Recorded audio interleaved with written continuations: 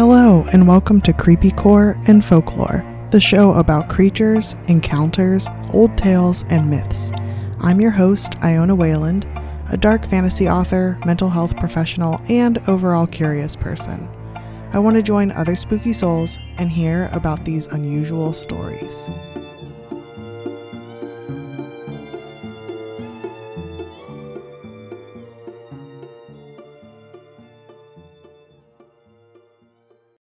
Hello, spooky soul.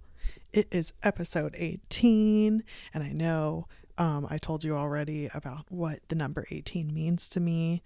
It's shown up in my life a lot, weirdly. From the lucky episode 13, I talk about how 18 has showed up a lot for me. And so I opened it up to everybody to see what they wanted me to do. And a lot of people said to cover the Beast of Bodmin Moor. So this is what we're gonna get into. I had never in my life heard of this beast before, or this cryptid. It was really cool for me to think about and wonder what it was, like coming from it from a different lens of like not knowing what this was. Before I knew what it looked like or anything, I originally imagined that it looked like Bigfoot, but I was really happy and horrified that it was actually resembling a large cat or a panther looking creature, depending on the found footage type situation that you look at. So the UK is not home to large predators. There have been many sightings of it though, and they're pretty recent. Like especially with the modern technology, there's lots of photo and video evidence of it. Some of the theories are like, are these old saber-toothed tigers or something that came alive from the Ice Age, or other big cats that came alive from the Ice Age? Is it a type of, like, cryptozoologists are like, is it a type of cryptid? And other theories are that there were these deep cave dwelling creatures that ventured out of the caves to come out, and because they were hungry, to eat livestock and family pets, unfortunately. There really aren't any ancient reports of these creatures or this one creature. The creatures that show up from long ago are more in the giant dog variety, like hellhound type thing. Which I can get into in a different episode, but the Beast of Bodmin Moor is way more recent than that. It was first documented by William Cobbett, and he spotted it as a child in 1820. There were tons of sightings, though, in the 1970s. Between 1983 and 1996, it was spotted 60 times, and between 2000 and 2011, it was spotted over 200 times. And Bodmin Moor is not a populated area, and it's not just Bodmin Moor, it's been spotted around that area. This is where I'm going to just gloss over what that area means, because I really, really struggle with geological location and like mapping. But it's a really rural setting and it's not populated. So the fact that this beast was seen so many times is concerning and also means for intrigue. There are many photos, but a lot of times the photos are blurry. The videos taken are a bit rough. And there was one time even a skull found that was a large cat skull, but they found that it was an imported leopard skull. So they were not really sure where that came from, whether it was from a rug, which please don't get a fur rug like that. That's not cool. Or if it was from like circuses or zoos in the area. They've also found footprints, like large cat footprints, that don't make sense. And livestock were eaten with evidence of a large cat killing them. And I'm not going to get into too many details or anything like that, but just know that, like, you know, there were household pets like dogs and cats that were devoured that way, and livestock devoured that way in a particular way that shows that it was a large cat that did so. It was so prevalent that the government actually sent researchers and even the army to track what was causing the problem. and they were unsuccessful. So in finding and tracking the big cat, but they weren't able to rule out that it was happening.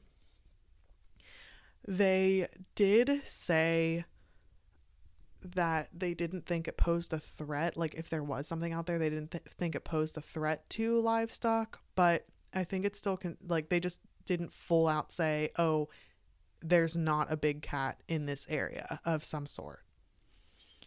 So though I live in northern Appalachia in the United States, I'm still horrified because I've had 2 wildcat experiences. So on a trail ride, of course, I was on Speck. You've heard me talk about Speck before. He was my rodeo horse, a leopard Appaloosa. He basically looks like a giant Dalmatian. He's really cool. And I miss him a lot. But and I really like that I get to talk about him on here because I can kind of like keep his memory alive, you know, and tell stories about him. But while I was riding him, it was like I was riding him on like a deep, it was a really long trail ride. Like I want to say like 4 to 6 hours long. I was deep in the woods, like following like hunter trails, not like the actual trail. So that was kind of dangerous. I don't know why I was allowed to do the things I did when I was a kid. But I felt something watching. I couldn't hear anything, but I would see things out of the corner of my eye, or I would like see something like, or I would, even if I didn't see something, I would feel something staring at me. And this may or may not be some inspiration behind what the candid carry in my novel Ashes. If you've read it, then you know what I'm talking about. That unseen entity that's like stalking you type of thing.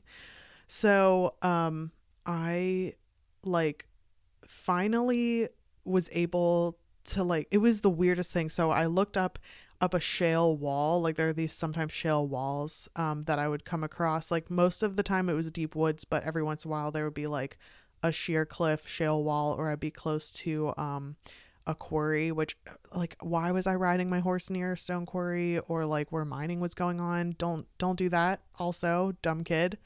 12-year-olds are gonna 12-year-old, I guess. But so I looked, and I remember it distinctly because I was looking up at the shale wall, and I like was like there's something there, and I like couldn't see it, and it was almost like one of those magic eye photos. Now I'm aging myself, but where you look at it and you're like there's nothing there, and then all of a sudden the image comes together and there was a mountain lion, a she lion up there. She was so camouflaged, and she had been stalking us. And something that like I know I still will not get into the details of how, like, you know, what goes on with the attack, but how mountain lions attack, or how mountain lions specifically, big cats all hunt in different ways, but how mountain lions specifically attack, and horses are their direct prey, and certain livestock are too, is they jump from above. So what the hell? I have goosebumps right now talking about this, because she was gearing up. I think she was gearing up to like eat us. And so I made the mountain lion sound. I should not subject you to the mountain lion sound. It's like this particular like growl, and I did it really loudly, as loud as I could. They sound like I did that. I'm sorry for your ears. So I did that really, really loudly though. Like I muffled it for the microphone, and I held the microphone away from me, and I'm going to lower that sound so I really, really do not blow out your eardrums. But and she actually got scared, and she backed up, and she retreated and hid, not all the way though. And then I turned Speck around, and he could see her when she backed up and like scurried away, and I was like, we got to get back to the barn. He's like, you and me both, dude. And so we ran back. And so I'm glad we got back okay. But when I told people at the barn, no one believed me. They're like, oh, mountain lions aren't around here. It's like, okay, but then what did I just see? Explain to me my experience then. And they're just like, oh, you just didn't have it. I'm like, no, that's not acceptable. That's not an acceptable answer. The second time, I was sort of in a similar area, more wooded, not in the clearing. And we were crossing over the river, where we were about to. And Speck liked to play in the river, so I'd like loosen the reins, like kind of let them go slack, and then he would like drink, and then he would like kind of paw the river a little bit. But he was kind of like looking at something, and I looked over, and on the other side there was a panther on the other side drinking water and like kind of eyeballing us. And the thing is like, I learned later that there's actually no such thing as a panther. It's just a melanated big cat of some sort. So like there's of course like exceptions to the rule, but for the most part, big cats, if they're really melanated, kind of like albino, it's like the opposite, where it's like that's considered a panther. Of course, whenever I looked this up, I was just about to say, I bet you it was a mountain lion that was melanated, and that can still happen, just like an albino mountain lion can still happen. But mountain lions, I just looked this up and I found out that they actually cannot be considered panthers. But whatever, I saw a panther. I don't care what the scientists say. No, I'm just kidding. I love science. So that one, definitely no one believed me, and I barely believed myself. So that one I don't blame people as much for. But maybe I just saw the beast of Bodmin Moor just like teleported right on over to Appalachia in the US. And that's like, those are two really distinct experiences I had, not to mention the other predators I saw out there, like bears, snakes, poachers. I count them as predators. Poachers were really scary people, because like if you saw them, you wondered like, are they going to make it so you're not a witness? Because they have the ability to. That's getting real heavy. So yeah, poachers are scary people. There was just a lot of scary stuff in the woods, which is why I'm writing a dark fantasy series about kind of loosely based off of that. All the different things I saw out there that no one believes me about. So just me, the crazy child of the forest that saw creepy things and like won't shut up about it. I'm like one hop, skip, and a jump away from being a hermit in the woods. That's like, beware. Like, I'm just going to be a forest witch, woods witch. But all of that to say that, like, those were experiences that I had when no one was around. And then the Beast of Bodmin Moor has tons and tons of evidence behind it. And even to the point where, like, people have video and photo evidence that aren't, like, was deemed to be not doctored, blurry and rough, but not doctored. So what is going on? So here are some of the theories and some things that people figured out. So Plymouth Zoo was forced to close down in 1978. And Ms. Chipperfield, the female counterpart, like the wife side of the couple that owned the zoo, allegedly did not want to surrender the pumas to the other zoo that they were taking them to.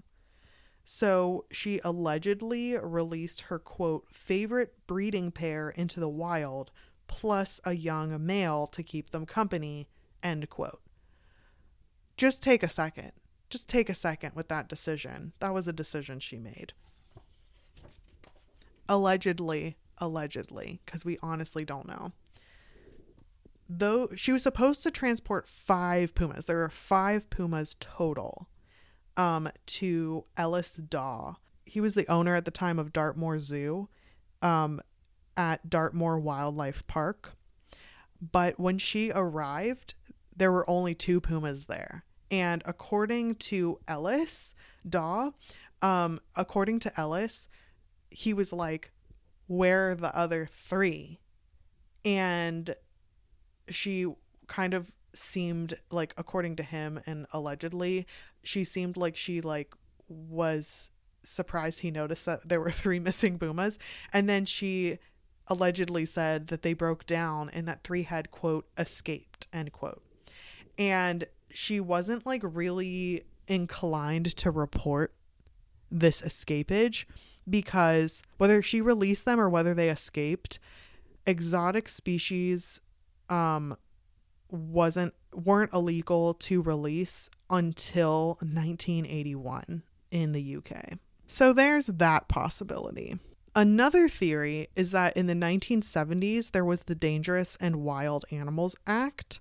This increased and made stricter rules regarding the welfare of owning wild or exotic animals to that particular land area. And so people would have to apply for permits and get special coding, licensing, approval before they could have exotic pets. So I just want you to, think about, all the work that someone, so let's say someone has, in the UK, someone has an exotic pet. And, let me just throw out some dates. In 1970, around there, in the 1970s, sometime in there, they're like, oh yeah, that exotic pet, which I think this should have been done before. This is just me on my high horse over here. Pun intended. Being like, this should have been done before. But really, so all of a sudden there are these strict rules in place, lots of taxation, lots of licensing, all these things that you have to go through to own that exotic pet in the 1970s. And it's not illegal to release that exotic pet until 1981. But it's a lot of money to keep that exotic pet all of a sudden. I think you can kind of imagine what residents would do. Hopefully not a lot of people, but enough apparently, because the theory is that some people wouldn't want to pay bills, so they just release them. And this can go into a whole other episode at some point, I'm sure. But this could just be an urban legend. Like, I really have not looked into this at all. I'm pretty sure that exact set of circumstances happened in New York City. Like, that exact set of circumstances did happen with the laws and the regulations and stuff like that and the licensing. But there's this urban legend that there are alligators in the sewers of New York City. And it's because of that where it's like, oh man, like this gator I got is getting kind of big. I thought it was a caiman, but it turns out it's like a gator or a crocodile. I'm just going to flush it down the toilet. And it's like, oh, never mind. I'm just going to live off of rats in the sewer system. Oh, this is so gross. It's like the thing of nightmares. And also, just to like throw out another one of my worst fears, I feel like a lot of people have that one thing that scares them or that one animal that scares them. I'm fine with like every single animal out there. It seems like I'm fine with spiders. Well, that's not an animal, it's an arachnid, but still, I'm fine with spiders. I'm fine with any kind of bug, basically. Like, I'm not afraid of them. I'm fine with lizards and snakes. I'm fine with the dogs and cats, like mammals. Like, I'm fine with a lot of stuff, but I immediately do not think that crocodiles and alligators should exist because I'm so petrified of them. Don't actually take that like literally. I do think they should exist. They're very important to the ecosystem. Logically, I know this. Emotionally, I'm very upset that they exist at all. But anyway, back to the original thing about the whole releasing of these exotic animals. They think that could also, that's a theory as to why there might be big cats in the UK.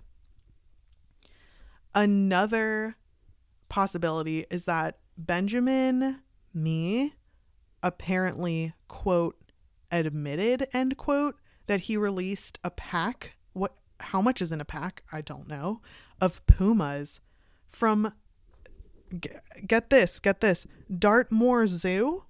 What is up with these people and the pumas? So they went from Plymouth Zoo. They were supposed to go to Dartmoor Zoo.